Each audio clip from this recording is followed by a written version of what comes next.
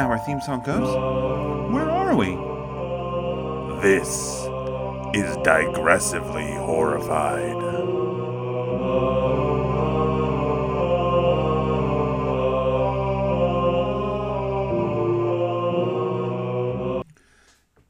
Hey, Horribles. On today's episode of Digressively Horrified, we get to learn why Ben is going to proudly go down in flames defending the Super Mario Brothers movie.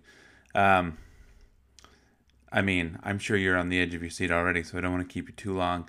Do make sure that if you haven't already, you check out last week's episode about Attack the Block. It was awesome. It's a great movie. You should go watch it. You should listen to our podcast. You should do a lot of things. Do what you have time for. This week, we're going to be talking about Alien. Yes, that Alien.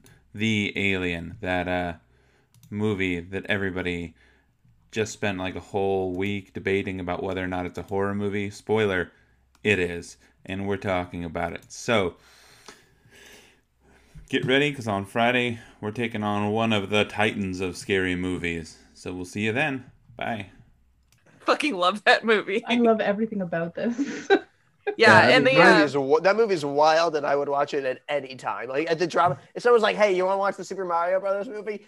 Fucking yes. Yeah, absolutely. I have definitely watched that movie more underrated than once. cyberpunk masterpiece. I'm like, yes. Do I want to see the time when Mario has to like dance with the dominatrix in order to steal the MacGuffin? Yes, it's great. The dominatrix Big Bertha. I loved her backpack. Bob Hoskins does the tango and he fucking kills it. Right? Yeah. And like, Bob Hoskins is great, man. I know. Fantastic. He's all across the board. Yeah. Also, Bob Hoskins and John Leguizamo, I buy their chemistry. They're great together. Yeah. It helps that they Bob were just... Hoskins was like a big deal serious actor until like he started being in American stuff, and then he was Smee and Mario. Well, I feel like Who Framed Roger and Rabbit. Eddie Valiant, yes. Well, I think that was the problem, was that like, okay, America and kids stuff. At first it was like, oh shit, Who Framed Roger Rabbit? Maybe this American kids stuff and animation is okay. This movie's a fucking classic. And then it was like, nah, that was He was in Stay, which is still my favorite movie of all time, and I love that movie. He was great. So I feel like I do a disservice to him by the role I most associate him with being Mario in Super Mario Bros. Excuse you. Mario. Mario, yes. I mean, John Leguizamo I associate as just being John Leguizamo. I'm not doing him too much more of a favor by Smee being the person I most associate him with, but like him and Dustin Hoffman as Hook was just like the two of them together. They could just fuck around all day, and I would watch the hell out of that. I mean, I know they were so good. As opposed to like before he was doing that stuff, he was doing shit like The Long Good Friday, which is one of the most badass like gangster movies that I've ever seen. Mm-hmm. He was in The Wall. It's a bit part, but he was in it. I think he was the manager, like one of the tour managers or whatever. In the Wall of Pink Floyd. Oof. Sorry, I was just looking at his credits, which include Son of the Mask. No! I will say that is legitimately that is legitimately the worst movie I've ever seen in my entire life. I watched The Room.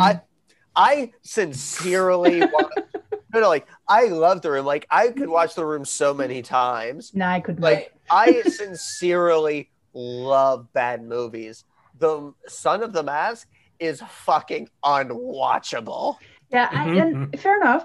I found The Room to be more on the unwatchable side of things. I made it through. I made it through. But I couldn't parse it. It broke my poor analytical mind.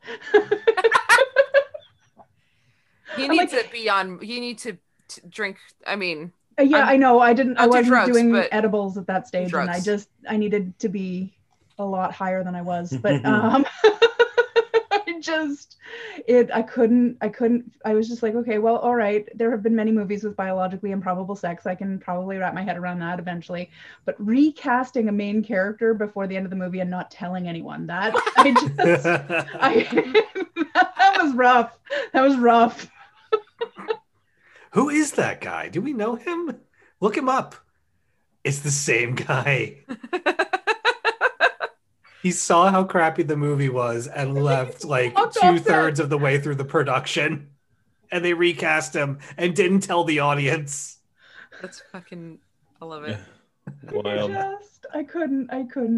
I love me a bad movie, but I like there to be a story, and there is not.